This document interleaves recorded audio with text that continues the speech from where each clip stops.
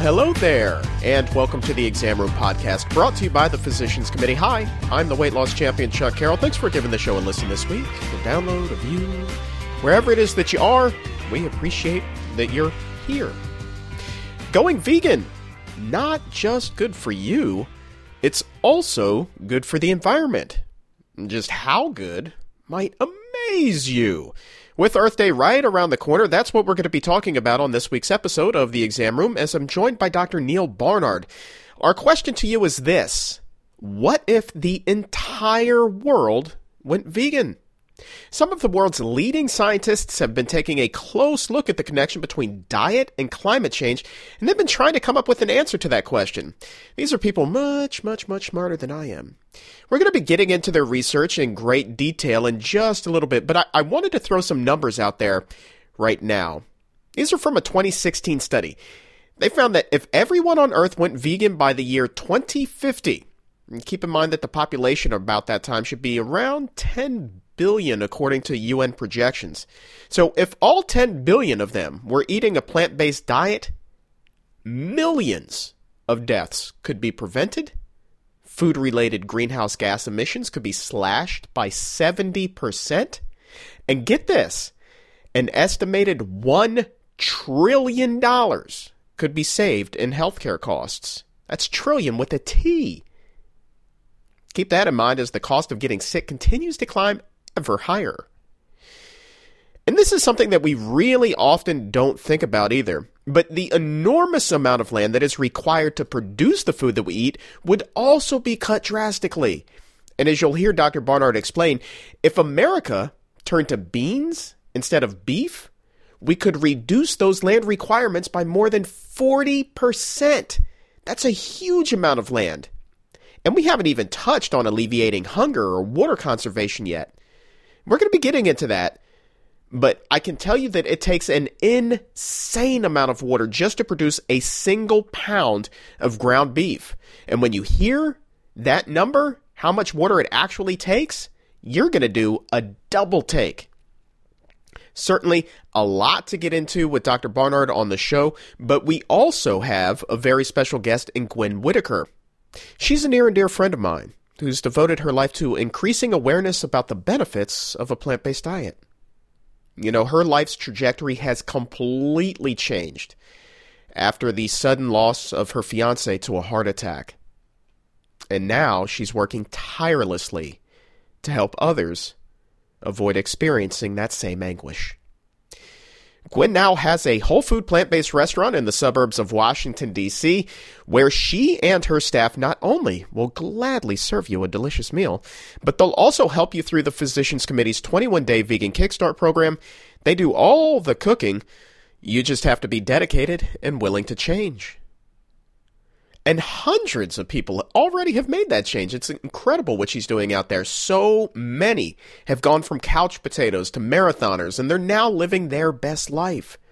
Such a touching story you're not going to want to miss, but we start right now with Dr. Neal Barnard as he and I sit down to try to answer the question, what if the whole world went vegan?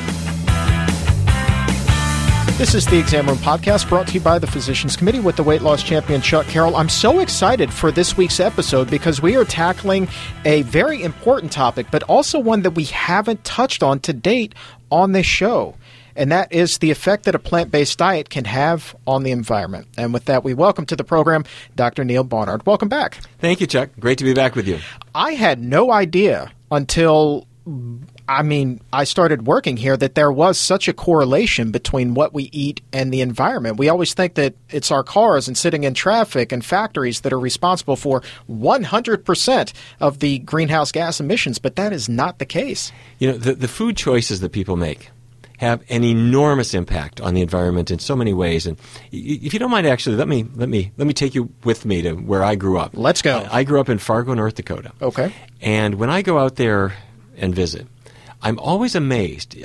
Right outside of town, it's acre after acre after acre of corn. And it's beautiful. You know, every corn stalk is identical, and it's as far as the eye can see in these beautiful artistic rows. But then it hits you, wait a minute. First of all, the reason they're identical is because they're genetically engineered. And the second thing is that no human being is going to touch one ear of that corn. It's all cattle feed or chicken feed or feed for hogs. So an enormous amount of corn is grown just to feed animals, not to feed people. And on the other side of the highway, you'll see soybeans. As far as the eye can see, and nobody is making tofu out of that. That's genetically engineered soy for animal feed.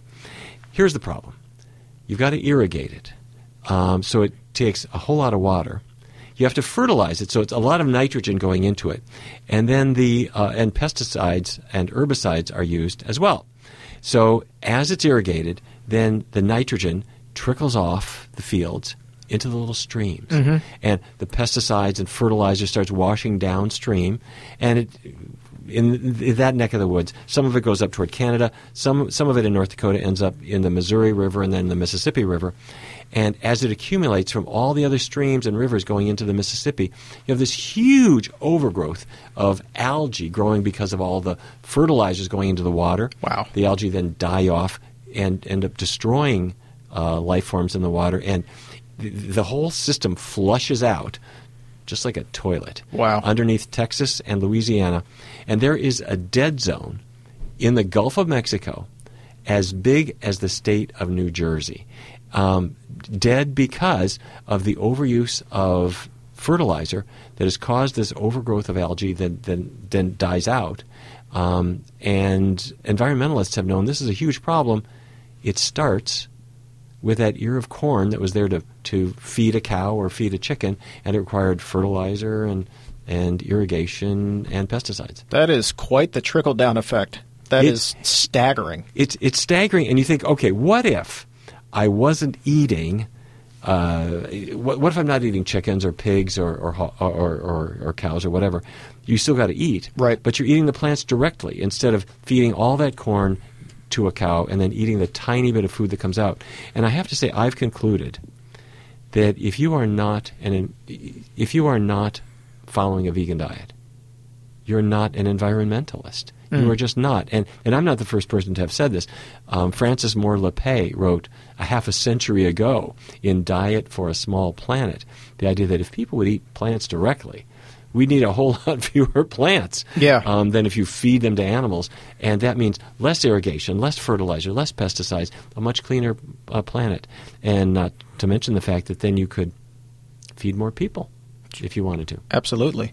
We're going to touch on that in just a second. I'm a numbers guy. I love numbers. I love to be able to quantify things. So there was this big report that was published in The Lancet earlier this year, and they said that those researchers, very, very smart people, much smarter than I, said that 30% of all greenhouse gas emissions can be attributed directly to food production. Yes. That's a third. That's a pretty high amount. And you were also talking about the amount of water that's used in these fields for irrigation. They also stated that it takes 1,800 gallons of water to produce just 1 pound of beef. Yeah, it's huge. And it's not that the cow is drinking that much water. To an extent they do, but much of it is how much water you have to apply to all the fields to grow the corn or the feed grains that go into their bodies. And the same is true with chicken, I have to say. The numbers are slightly different, but chickens are not ordering room service. They're eating feed grains that were grown with irrigation and fertilizer and so forth. So if you're a poultry eater, you're part of the environmental problem. Think about this. You go to McDonald's, people will order the quarter pounder. Given those numbers that we just talked about, 1,800 gallons roughly for 1 pound of beef, that's 450 gallons of water it would take for 1 quarter pounder. Think about going to the grocery store and going down the water aisle and seeing 450 gallon jugs of water. Right. That is a lot of water. It sure is. It's a lot of water. It's a lot of pesticides. It's a lot of fertilizer, and it is hurting the earth. The report that you were talking about, it appeared they pulled together a commission called the EAT Lancet Commission, and they came up with several different findings. Not only could you save the environment, but you could also save lives if people would go toward a plant-based diet. They felt that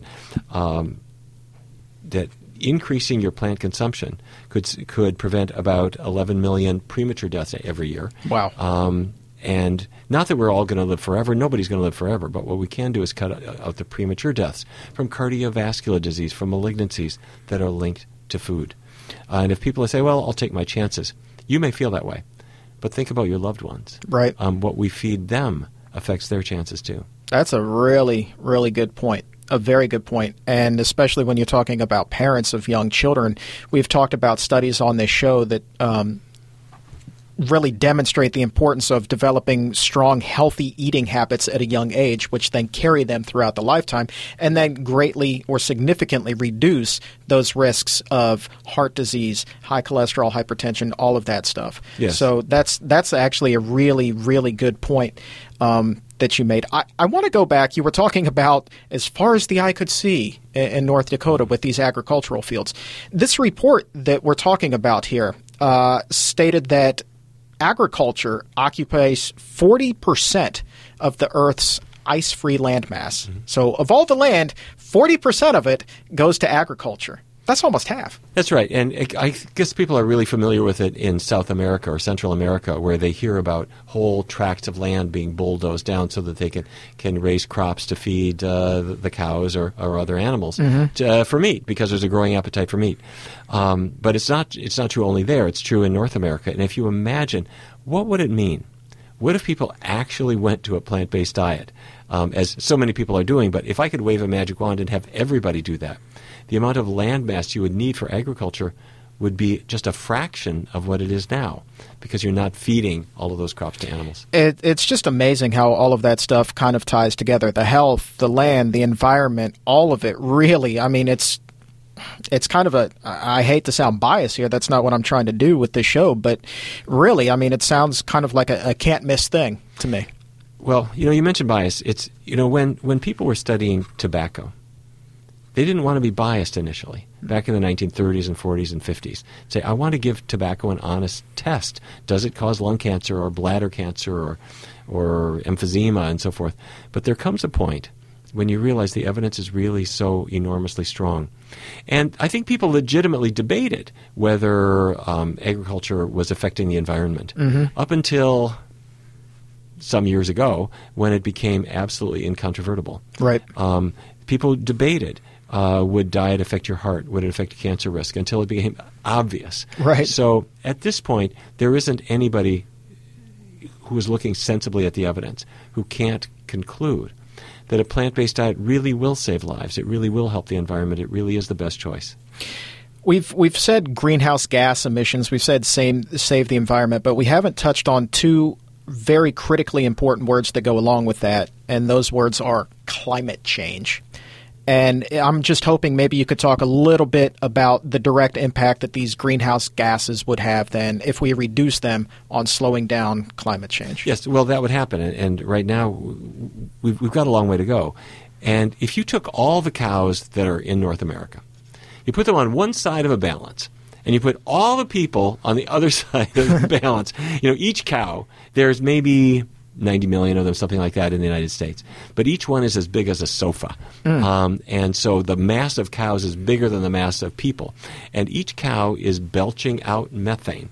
By the way, for people who are wondering which end of the cow it goes out of, it's coming out their mouth. They are ruminating, and they belch out methane, and they put out a lot of it. Wow. So imagine, if you have a glass of milk, that came from a dairy. That dairy doesn't have 2 or 3 cows on it. It's an enormous operation. For sure. And it is a methane factory. If you had a steak, that didn't come from some cow who happened to get hit by a car somewhere. That came from a factory that is producing methane. And there are factories, they call them factory farms, they're all over the United States producing methane. If we could shut that down by deciding, I want the plant-based choice, you're shutting down this enormous source of greenhouse gas production. Methane, like carbon dioxide and others, is a greenhouse gas. The difference is that methane is far more potent. Right. And it's coming out of animal agriculture. It's not the only source. To raise all of those feed grains, of course, you need tractors, and you need fossil fuels to grow the feed that you're giving to the animals and so forth. So there are many, many other ways that animal agriculture contributes, but just the belching of methane alone, if nothing else, is a very, very significant source. Well, I'd be remiss if I didn't bring up maybe and play devil's advocate here. I think that a skeptic then would say there's no way that a cow's burp could attribute so much or contribute so much to the erosion of the environment. But you're citing cold, hard facts here. At this point, there is no question about it. This has been reviewed over and over and over again, and I don't think that there is anybody now who seriously looks at the environmental science and isn't quite convinced that, A, methane, yes, it is a greenhouse gas. It is produced in enormous quantities, and animal agriculture is a bigger contributor to it than cars and trains and airplanes and transportation in general. Mm-hmm. There are other contributors, but animal agriculture is, number one, an enormous contributor, and number two, it's one that you can control. You can control it in your own life. You don't have to wait for a factory to cap its smokestacks. It's something you can decide tomorrow morning.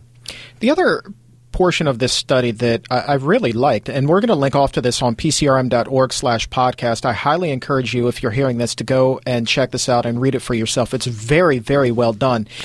We've talked a little bit about the environment. We've talked about saving lives, but really it would also help reduce hunger in a pretty substantial way as well. I think that the researchers here concluded that 2/3 of soybeans, maize, barley, and about 1/3 of all grains are used to feed animals instead of going to people. Right. If you took up all the grains, it's about 1/3 of them that go not for humans but for animals. And then as a result of that, you get a tiny little bit of meat out of the slaughterhouse.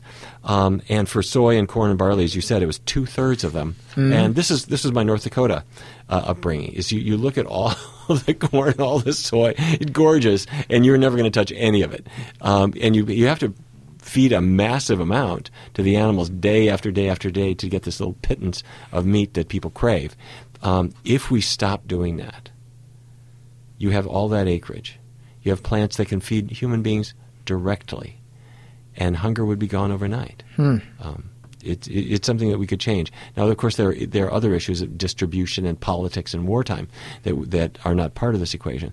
But there is no reason to be raising all of this wonderful food and then wasting it in animal agriculture. There's another study that was released in 2016 that also looked at the co-benefits of dietary changes, looking at health and the environment. And these guys, they went all in. I mean, God bless them. They looked at what would happen if the entire world went vegan by 2050. And one of the things that I found particularly interesting was just how much they estimate we would save in healthcare costs. That was an amazing amount to me. Yeah, well, you're talking about $1 trillion. Yeah. Which, I have to say, as huge as that sounds, to any doctor that's not a surprise. Because you look at who walks in your door, and the vast majority of people have a weight issue, diabetes, high cholesterol levels, high blood pressure, for whom the driver is food. Mm-hmm. So if we take that out and we're left with just the effects of genetics or bad luck, you're talking about the majority of our healthcare expenditures being erased. Now, we're not going to get to an entirely plant-based population for some time, but there's no reason why we can't move in that direction now. So if we are spending literally trillions of dollars every year now in healthcare, it is a very easy calculation to assume that we could knock one of those trillions out. If we could wave a magic wand and have actually people eat in a sensible way. A generation ago, that's where we were with tobacco. Right. We were wasting so much time and effort on and money on tobacco-related diseases, and the answer was to throw the cigarettes away, as I did, and a lot of other people did. You and me both, and some have not. But that's where we are now with food. It has become so incredibly expensive. Every Lipitor prescription, all of the commercials on TV for all of these things, that's all paid for. In an unnecessary expense. It's really just kind of just so remarkable to me, as I said at the top of the show, how all of this is just kind of interconnected and woven together, and one benefits the other and the other. And then, then you get healthy and there's not dead zones in the Gulf of Mexico, and, we're greatly cutting down greenhouse gas emissions. It's just... fascinating. I want to tell you something, though, Chuck. Yeah. I find that different people find their own doorway in. Mm-hmm. In our research studies here, we see people who follow a plant-based diet because they want to get healthy. they got diabetes or a weight problem, and so they joined a research study. As they're getting healthy and as they're changing their diets and their tastes are starting to change and their eyes are starting to open up, about week 4 or 5 of the research studies, sometimes people will say, it just hit me. People eat a lot of animals, don't they? and so they're there for health, but their heart starts to say, I'm glad that I'm not contributing to cruelty. Or along the lines, they'll say, I just saw this documentary about the environment, and I just realized that I'm not part of that problem anymore. Right. So whichever door people walk into, those other doors start to open up too. A lot of people have become started following a plant-based diet because their heart breaks for animals. Right. But then along the line, they realize, I'm not eating them, but that choice is helping this earth that we're walking on, or this is going to help my health as well. What was it that got you interested? Was it the health benefits? It was a slightly different thing. In fact, I might have told you the story before, Chuck. I'm not sure.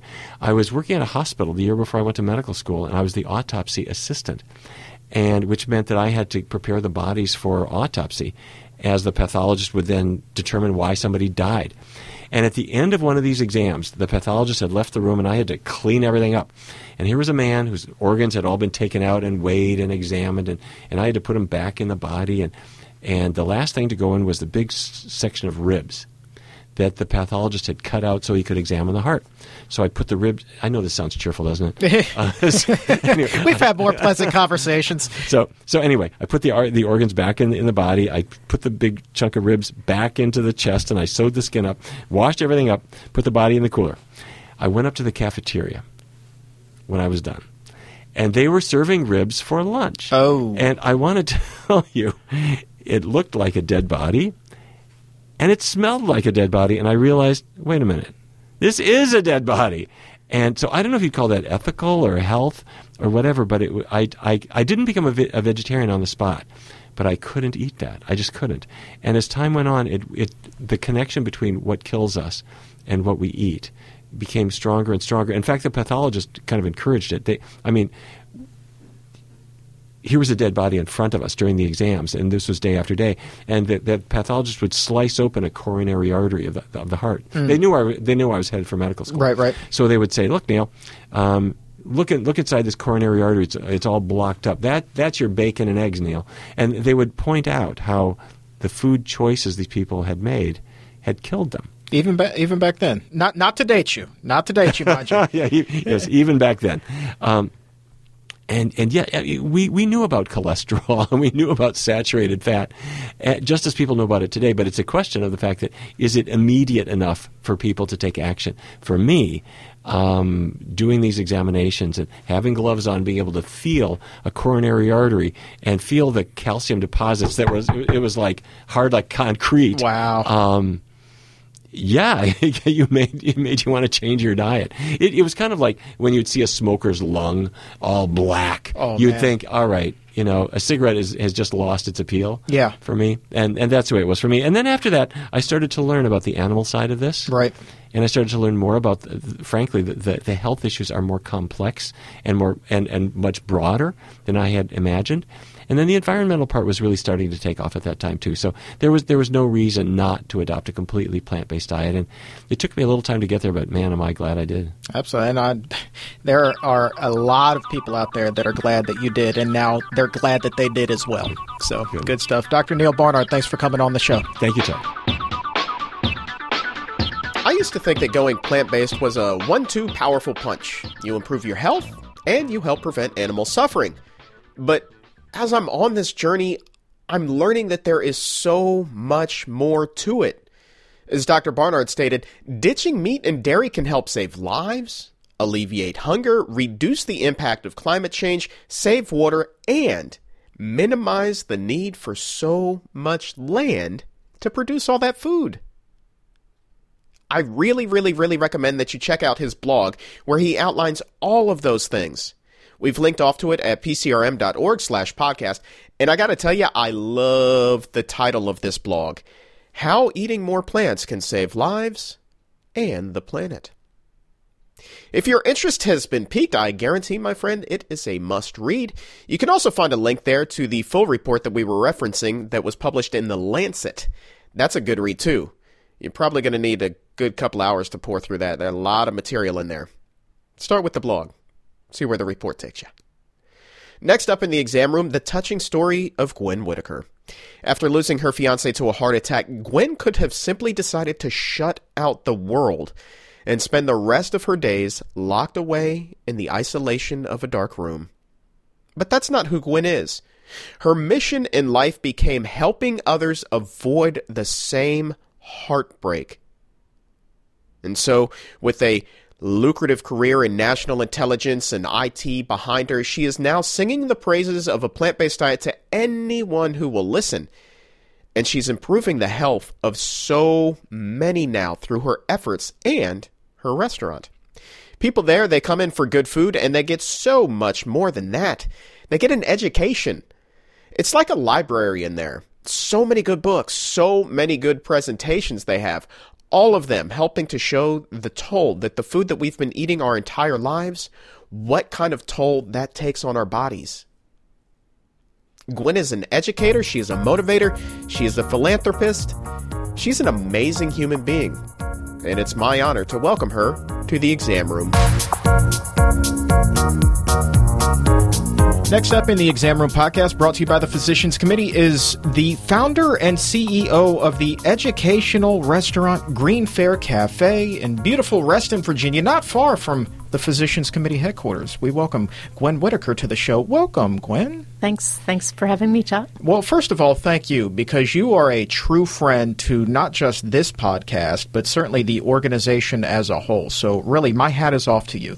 It's been awesome having PCRM's materials to work with and leverage, as they were sort of the groundbreaker for the activity that we're doing now. We clearly leverage everything that they're doing. We're going to talk about everything that you are doing out at the restaurant in just a second, but I wanted to talk to you and get your story. Everybody that comes in here and sits in that chair where you are now, they all have a story to tell. Everybody on this earth has a story to tell, and I love being told a story. Absolutely. So let's get your story. I'm assuming, obviously you are 1,000% committed to plant-based right now. Uh-huh. I'm assuming that was not necessarily the case for you growing up.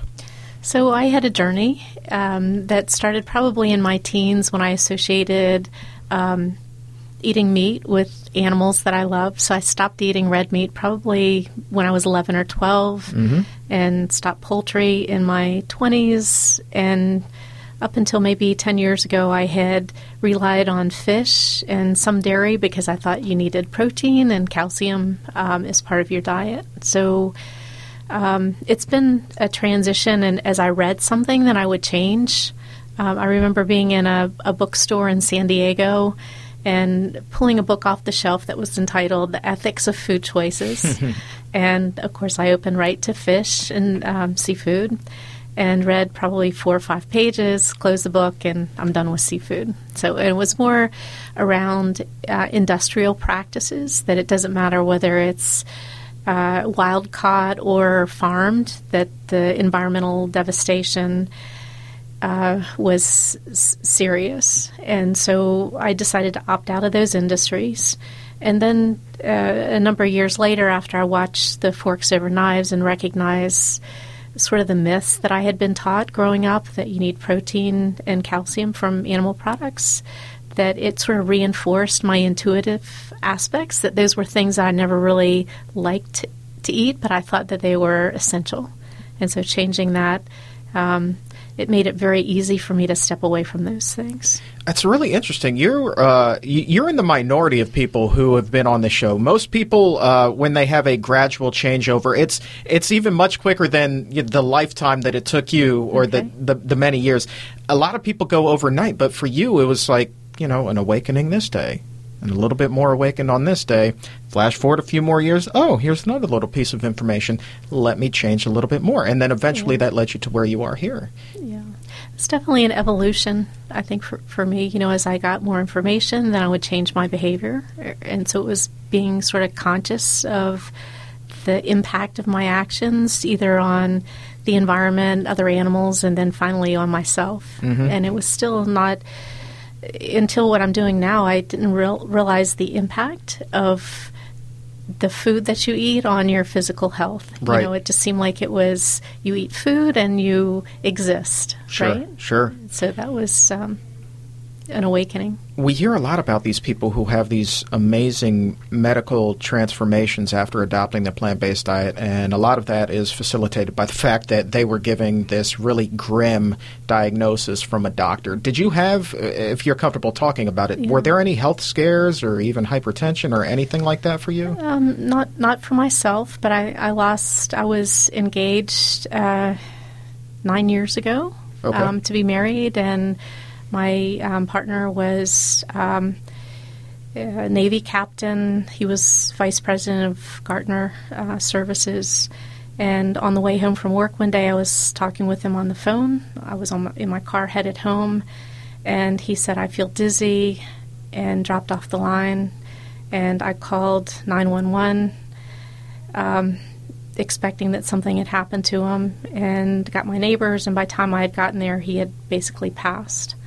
So it was a sudden heart attack, and his dad had died of a heart attack earlier, and his mother after that. They were from South Carolina, and everything was barbecued and fried. Of course. And I think at the time I still thought that it was genetic-based and didn't associate it with food. And so years later, after I'd been in the intelligence community for a long number of years, focused in that space, after I sold my company and watched Forks Over Knives, I was in a position to really do a deep dive and explore more education around nutrition and learn from some of the greats in that space, Colin Campbell and Neil Barnard, and really associate what you ate with how you think, how you feel, how you look, your energy level, all these aspects that I had always sort of taken for granted. And as I moved further down the path of health, more into a whole food plant-based diet, then personally I started to recover things like, so I'm 61. I know a lot of women don't like giving that. I know that's away. rather bold of you. But I feel better than I do. I feel better now than I did at 40.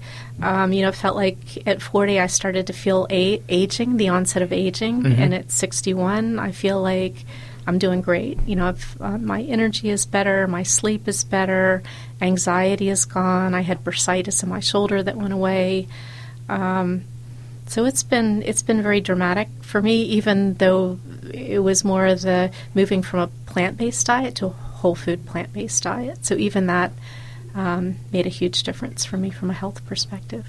Well, I'm sorry that it was such a traumatic experience that helped get you all the way to where you are today. But I think that you are to be commended for the way that you have handled it. So many people would just curl up in a ball and, wait for life to pass them by. But instead, not only did you attempt to improve your own health, which you have successfully, but now through the restaurant, you're doing the same for countless others. Yeah, so it's been a blessing to be in a position to extend the opportunity of education to other people so they can avoid going through, what Tony and my family went through with that. Let's talk a little bit about this restaurant. You mentioned that it is an educational restaurant, and certainly if you walk in there, I've had the wonderful opportunity to record a podcast out there and do a speaking engagement, and it is a library in there. It's like food and knowledge. That's the best way that I can describe it. What was the vision for that? Because so many people are like, oh, well, I love plant-based foods. I believe in, how it can really improve your health. But you open a restaurant and it's that. You serve the food. That's wonderful. But you really took this a step further. What was the genesis there? So after I watched Forks Over Knives, it sort of spurred me into the education myself, and I had time and opportunity to go through McDougall's, Dr. John McDougall's wellness clinic. I visited True North out in Santa Rosa as a healthy patient. I went through the Food for Life instruction with PCRM, and it was really gaining knowledge to put me in a position. And I ended up reaching out to Colin Campbell. This is probably 5 years ago, and asked for a half hour of his time, and basically made the offer to help promote his Center for Nutritional Studies at Cornell through my experience and contacts in the government, the community, and sort of my passion for making change. And Colin not only gave me half an hour of his time, he gave me a couple hours of his time, and mentioned that his son Nelson Campbell was working on a film called Plant Pure Nation down in South Carolina, where they were doing these Jumpstart diets. And so the Jumpstart was a 10-day activity where they would take local people from Mebane, North Carolina, and they'd change their diet. They had a nurse that would do blood testing before and after. So I helped sponsor the film to get that finished, and at the same time asked Colin and Nelson to support one of these jump starts in Reston, which we did, and I recruited 45 people to change their diets. So a lot of past work associates, a couple CEOs of companies, people from the intelligence community, some neighbors, some relatives, and I hired a nurse. I found a space. We showed Forks Over Knives film. Colin Campbell came down and did a Q&A. And Nelson brought up food, frozen food, that was whole food plant-based. And so the nurse did one whole day where she took people's blood at the beginning and one whole day at the end. And in just 10 days, we would see a 20 to 30% drop, 20% average drop in cholesterol. Wow. And so that is enough for most people to consider getting off medication. And we measured blood pressure, and blood pressure normalized in about 10 days. Right. And I started getting letters from people, maybe a month, a couple weeks after that, where they'd drop off a bottle of wine or write me a letter saying, this 10-day thing changed my life. And so this was in February of 2015, and I started thinking, this is important. This is a life-changing, it's really enabling a competitive advantage to people that take action on this knowledge. It can change lives. And so I met Pericles Silva at the time, who was a employee at Whole Foods. He started and ran the Health Starts Here program. He's a sports nutritionist, so he'd been doing this for decades. And I said, what if we open a restaurant with a purpose of delivering? And we ended up looking at the 21-day Kickstart that PCRM offers because it's a longer program and it's a more rigid educational structure. And you can do this class online for free at pcrm.org, or you can come to Green Fair and take classes. So we found space. I signed a lease in September. We opened in November, and we did our first Kickstart in December of 2015. So in 3.5 years now, we've had over 700 people have gone through this, and maybe 36 doctors, which has been very cool. Yeah. Here's what I really truly admire about you. And I've never told you this, but I've been thinking it since the day that I met you. There are people in this world who have these grand plans. They have these dreams that they want to attain, but they never act on them. Call it fear, call it lack of confidence, call it whatever you will. For whatever reason, they just can't seem to get the ball rolling with it. You are a heavy hitter.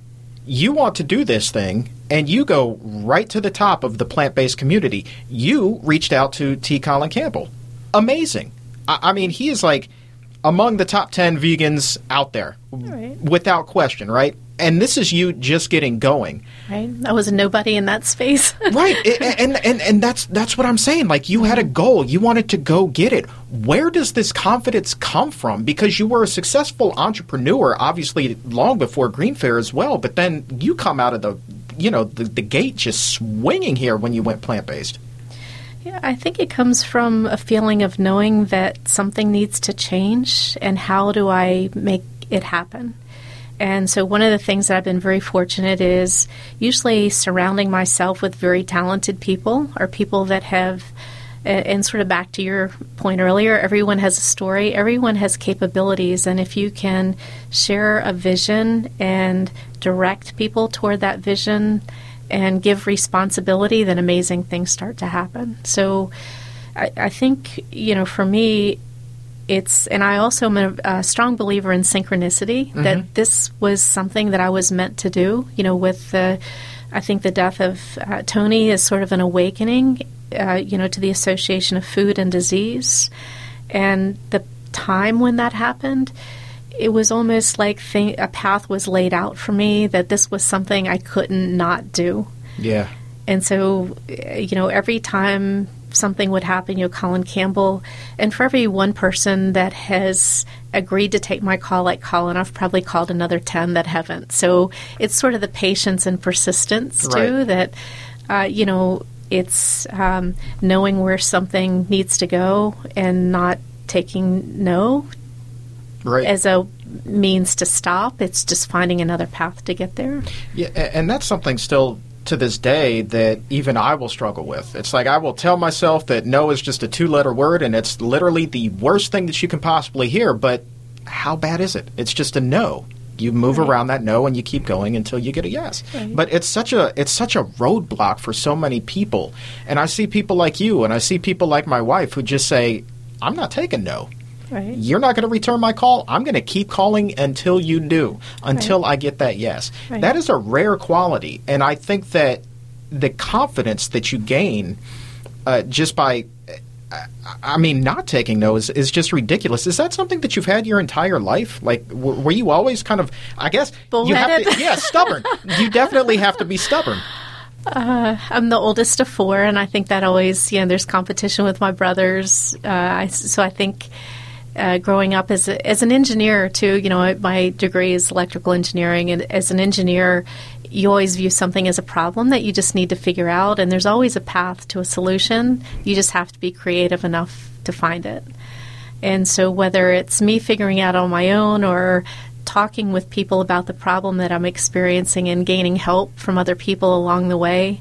Pericles Silva, if I hadn't met him, the restaurant would have happened. My boyfriend that introduced me to Forks Over Knives, Keith Black, happened to be a realtor, and he found the space. And Colin Campbell, and then Neil Barnard, taking time with me. I met him, I think, through Nelson Campbell, and each time I met with people, and it's not trying to push my agenda ahead, but trying to help understand what their goals were and help them be successful in their organizations. So certainly with PCRM, I've admired that organization for decades and sort of watched the amazing progress that they've had in animal rights in different areas. And so the opportunity to support their agenda and make it health-centered for people, which I believe is the biggest incentive for people to stay with the lifestyle when they feel better and look better, and people are asking them, what are you doing that's different? Right. Then it's an impetus for people to stay. Now, the restaurant has been open for how long now? 3.5 years. 3.5 years. And you've been doing the 21-day Kickstart since day one? Since every month, we have usually somewhere from 15 to 20 people go through the program. The cool thing was maybe 3 months ago, I had 3 doctors in the class. Get out of town. And the doctors came in because they'd had patients that had come back after going through the Kickstart and were asking to be taken off medication, and the doctor's like, what were you doing? And they'd tell them about. And so it's easy to maybe dismiss 1 or 2, but when you've seen 3 or 4 patients that have had this experience, then the doctors wanted to understand themselves. All right, so let me stop you right there. People come in. They go through the Kickstart. They see, just incredible results. They go to the doctor. The doctor's like, what in the world is happening? They tell the doctor about your program, about the 21-day Kickstart at Green Fair. And the doctors get so curious that they themselves decide to come check it out. They do. So most doctors have maybe taken 1 class in nutritional education, and they're still diagnosing symptoms rather and treating symptoms rather than treating and healing using the underlying root cause. So one of the analogies that I've sort of come up with is that if you were to take your car to an auto mechanic and say the engine has a noise in it, and the mechanic gave you earplugs, it would make you sort of doubt their capability. And today, when doctors give prescription medications for high blood pressure or cholesterol, they're not treating what caused these symptoms. And they're all actually related. I mean, one of the things that I've sort of discovered is that when your body is in a state of inflammation, you get indicators from your body that signify that something's wrong and that you need to change an underlying cause. I wrote a paper called Hives and Heart Disease.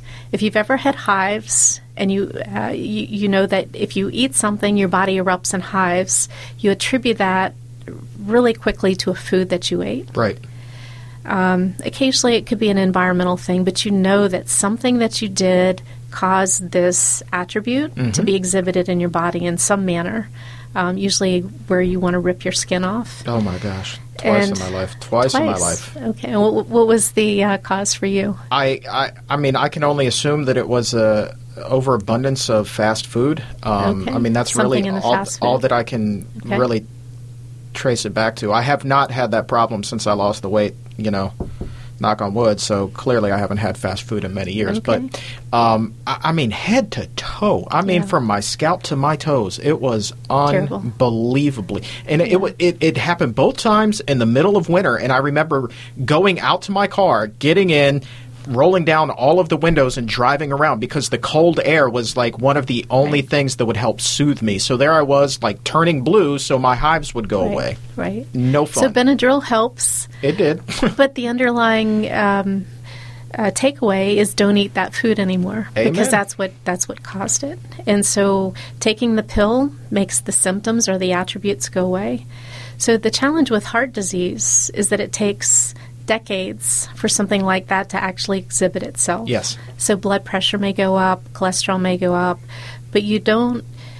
These are sort of indicators that something's wrong, that your body is giving you signs that if you pay attention will give you the opportunity to make change before you have an incident or some chronically diagnosed disease. And it exhibits in a lot of different ways. So kind of the cool thing that I've had the opportunity firsthand to watch is in the restaurant, the rapid change in improvement that people see from going through the Kickstart program. So in the program, we do the classes. So we do live classes so people get to hear other people's questions, and they get food for 21 days from us, so lunch and dinner.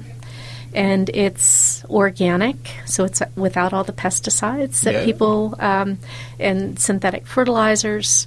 It's plant-based, it's whole plant-based, and then without added salt, oil, and sugar. So it's about as much food as medicine as you can possibly get to. It's about as pristine as you could cook if you were going to ideally cook at home. I mean, it really is just jumping right off the deep end. There's no tiptoeing in those waters on this program. It's like, boom, there you are. Right. I mean, you're going for the Cadillac of plant-based diets. Absolutely. And I got to tell you, the food, I'm biased. Obviously, you're sitting across the table. I consider you a friend. But I will say two things on your menu are just about the greatest thing that has ever been put on this earth. Your chili is fantastic. And I think the Thai quinoa bowl is like, that's just all universe. Like they need to just create a whole other category of awards specifically for this, and it would include the whole universe, and that quinoa bowl would still come out on top. Right. So good. Yeah, thank you. So good. The spinach and sweet potato lasagna is still our best seller. Is it now? And my favorite's the black bean enchilada. Ooh. Black bean and sweet potato enchilada. So the interesting thing is that all of the recipes from our restaurant come from cookbooks that we sell there, and then we try to improve them to make them more restaurant-worthy. Right. But we protect the integrity of the reason that these recipes were created, which is to help people move to health. And if you think about doctors not being trained in education, most chefs in restaurants are not as well. They're trained usually in food presentation and cooking techniques and how to make something very tasty to people. So not that our food isn't tasty, but usually through salt, sugar, and fat, and high caloric dense foods with oil-based or animal products.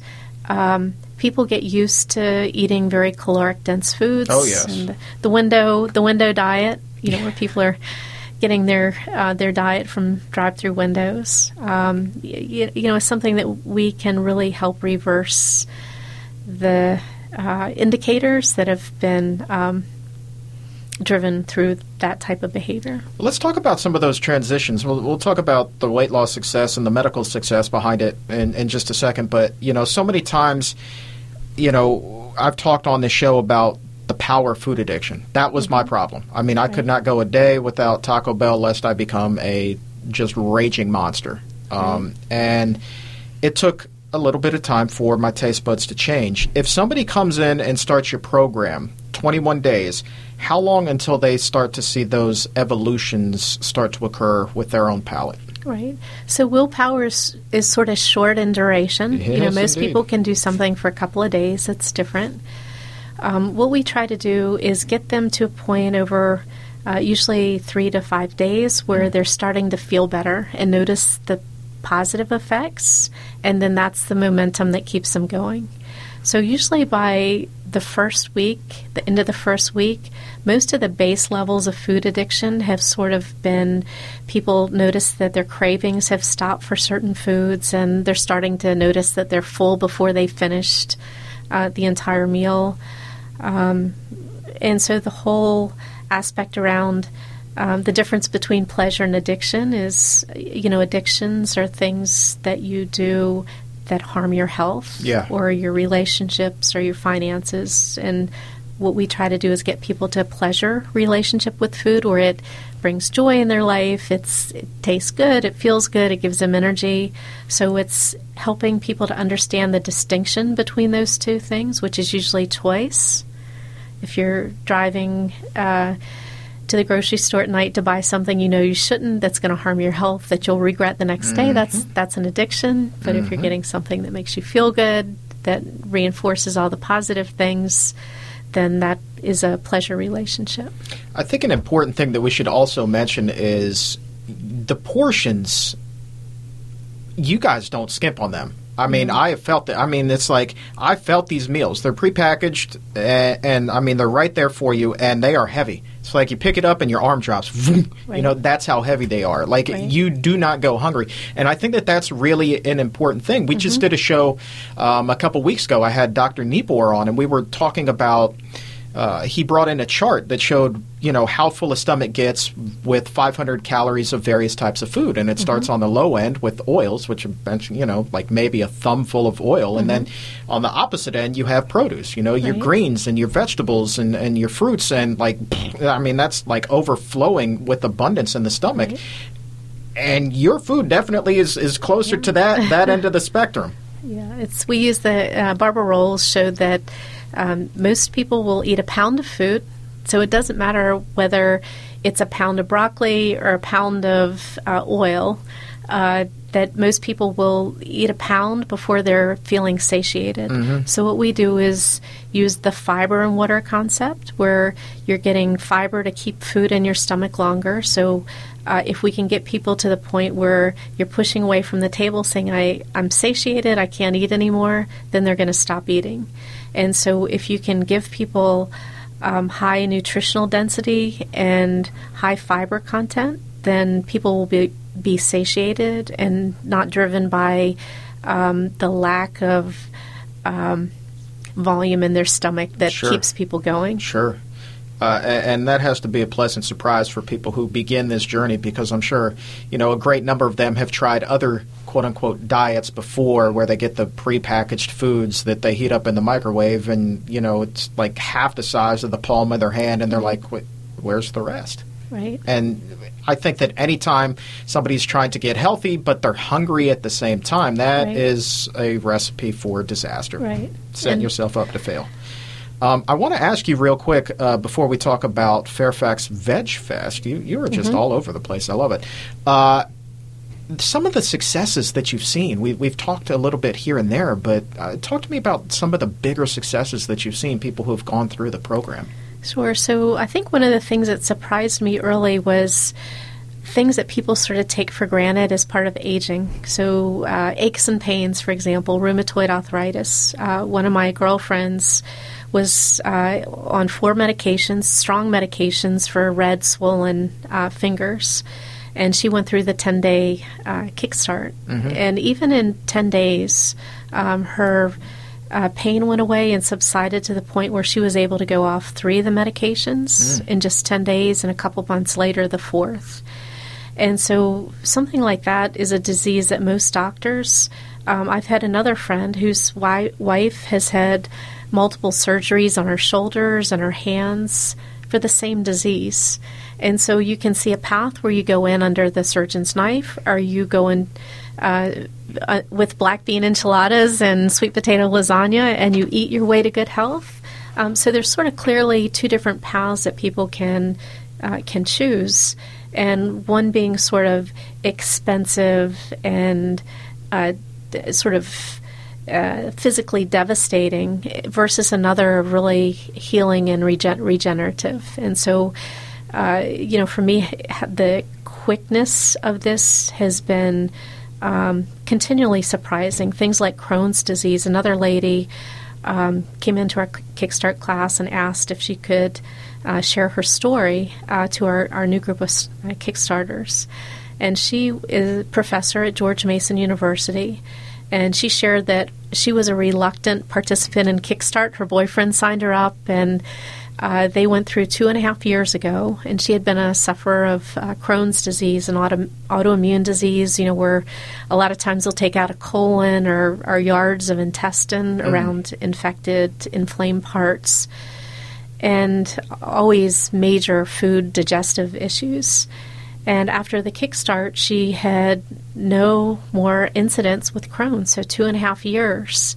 And so she not only talked to our Kickstarters, but she talks to anyone who has Crohn's disease now that comes in our restaurant to explore the impacts of Crohn's and plant-based nutrition. So we've shared her name with maybe 6 people. So it's finding people like that are, we have a group of people called our ambassadors that go to shows, and they talk about their personal experience. And that's kind of the cool thing, is people, when their friends notice that they're different, they're curious about it. Yeah. And so it's not being a irritating vegan and promoting animal welfare. It's like when you go from a perspective of a beacon of light with yourself, then people become curious and want to emulate that path. Absolutely. Absolutely.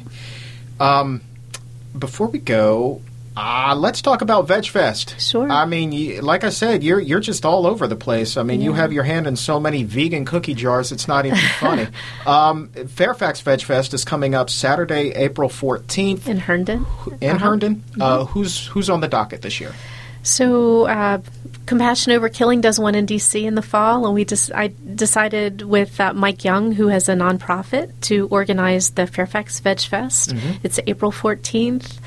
We've got something like 60-plus vendors, and we've got an amazing lineup of speakers. T. Colin Campbell's going to speak, Dr. Neil Barnard from PCRM, from the upcoming movie, The Game Changers, Dr. Jim Loomis, who's a sports doctor, Damian Mander, Lee Crosby, a nutritionist from PCRM, will be talking about she's on this show all the time. Lovely.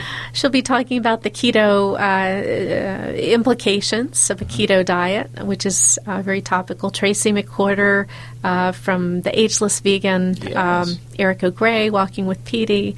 So we've got a fantastic lineup of speakers. We'll have all-day cooking classes and bands playing all day. So it'll be family-friendly. You can bring your dog. Have 3 dog rescues there. So it'll be a lot of fun. And, I'll be out there doing some interviews as well. And you'll be there as well. That's Hopefully right. You'll be interviewing people as they finish their talks. That's the plan. We're going to take the exam room on the road. It'll be great. That'd be hoping cool. for good weather. I can't wait for spring to be here. So the fact that this is outdoors, I'm envisioning a glorious blue sky day, Absolutely. bright sunshine. Sunny. about 70 degrees or so. Lots of dogs, happy people, and everyone learning more about the health, environment, and compassion for animals. Is that too much to ask for? I don't think it is. Perfect day. FairfaxVegFest.org is where you go for more information. Saturday, April 14th, I believe. Sunday. Sunday. Well, if I'm going to be there, it's a good thing that Absolutely. I know that now. So FairfaxVegFest.org, Sunday, April 14th, Herndon, Virginia. Very cool. And if people want to check out the restaurant, Green Fair Cafe, that is in Herndon as well. Yeah. .com in Herndon, 408 Eldon Street. And we're on Facebook as Green Fair Cafe. Outstanding. Gwen Whitaker, you are truly a remarkable human being, and thank you for coming on the show. Thank you for sharing your story. Thank you for being a friend. Like you, my hat is just off to you. And thank you so much for the opportunity to come talk with your guests.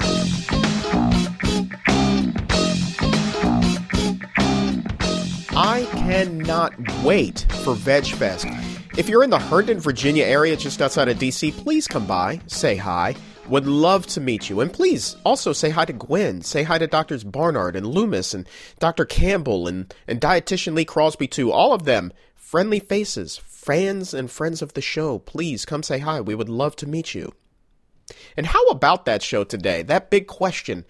What if the entire world went vegan? What a change that would be.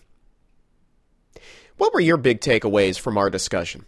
Let us know. Tweet me or the show at Chuck Carroll, WLC, or at PCRM. You can also hit us up on Instagram, again, at Chuck Carroll, WLC, or at Physicians Committee.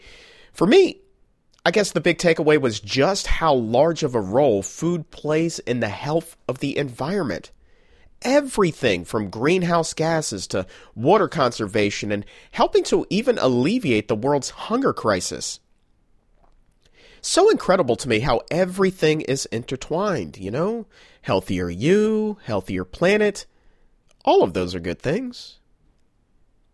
If there's ever anything that you'd like for us to talk about on the show, don't be shy. Speak up. Let us know. Tweet me at Chuck Carroll WLC, of course, or at PCRM. You can also hit us up on Instagram. We're hearing from so many of you, and thank you so much for your suggestions and your questions. You guys are amazing. Please, please, please keep them coming. And last thing before we wrap up and get out of here, if you're listening to this in your web browser and you've not already done so, please go ahead and subscribe to the Exam Room Podcast by the Physicians Committee. It is available wherever podcasts are hosted, don't you know? That's Apple Podcast or CastBox or Stitcher or Spotify. We've got new shows, new information, new inspiration, new things to talk about each and every Wednesday. Just go ahead, subscribe, and please, when you do, leave us a 5-star rating and a nice comment if you would be so kind. My thanks to Dr. Neil Barnard and Gwen Whitaker for their time today. And so for everyone here at the Physicians Committee, I am the weight loss champion, Chuck Carroll. Thank you so much for listening.